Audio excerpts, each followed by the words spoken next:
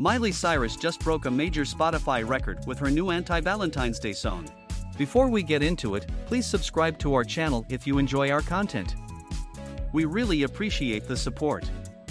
Thank you. Miley Cyrus's upcoming album, Endless Summer Vacation, is set to drop on March 10th, and if its first single, Flowers, is any indication, then we bet this LP is going to do major numbers.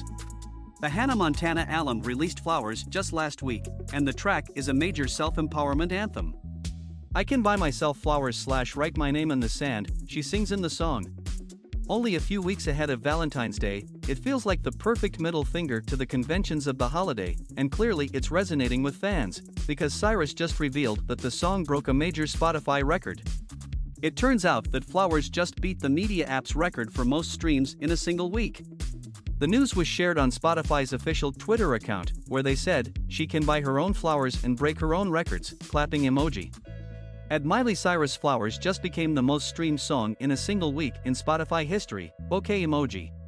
Cyrus herself then quoted the tweet and added, "Thank you so much at Spotify and my amazing fans." Heart emoji. In addition to breaking the Spotify record, Flowers has been doing impressive numbers elsewhere too. For instance, on YouTube the music video already has over 78 million views. The previous song to hold the title for most streams in a week was BTS's Butter, which had 99.37 million spins on its debut week. However, Cyrus's Flowers just claimed the title by achieving over 100 million streams in the past 7 days, according to Variety. Wow! We'll be streaming this song for many more days to come and buying ourselves flowers once Valentine's Day rolls around. Thanks, Miley.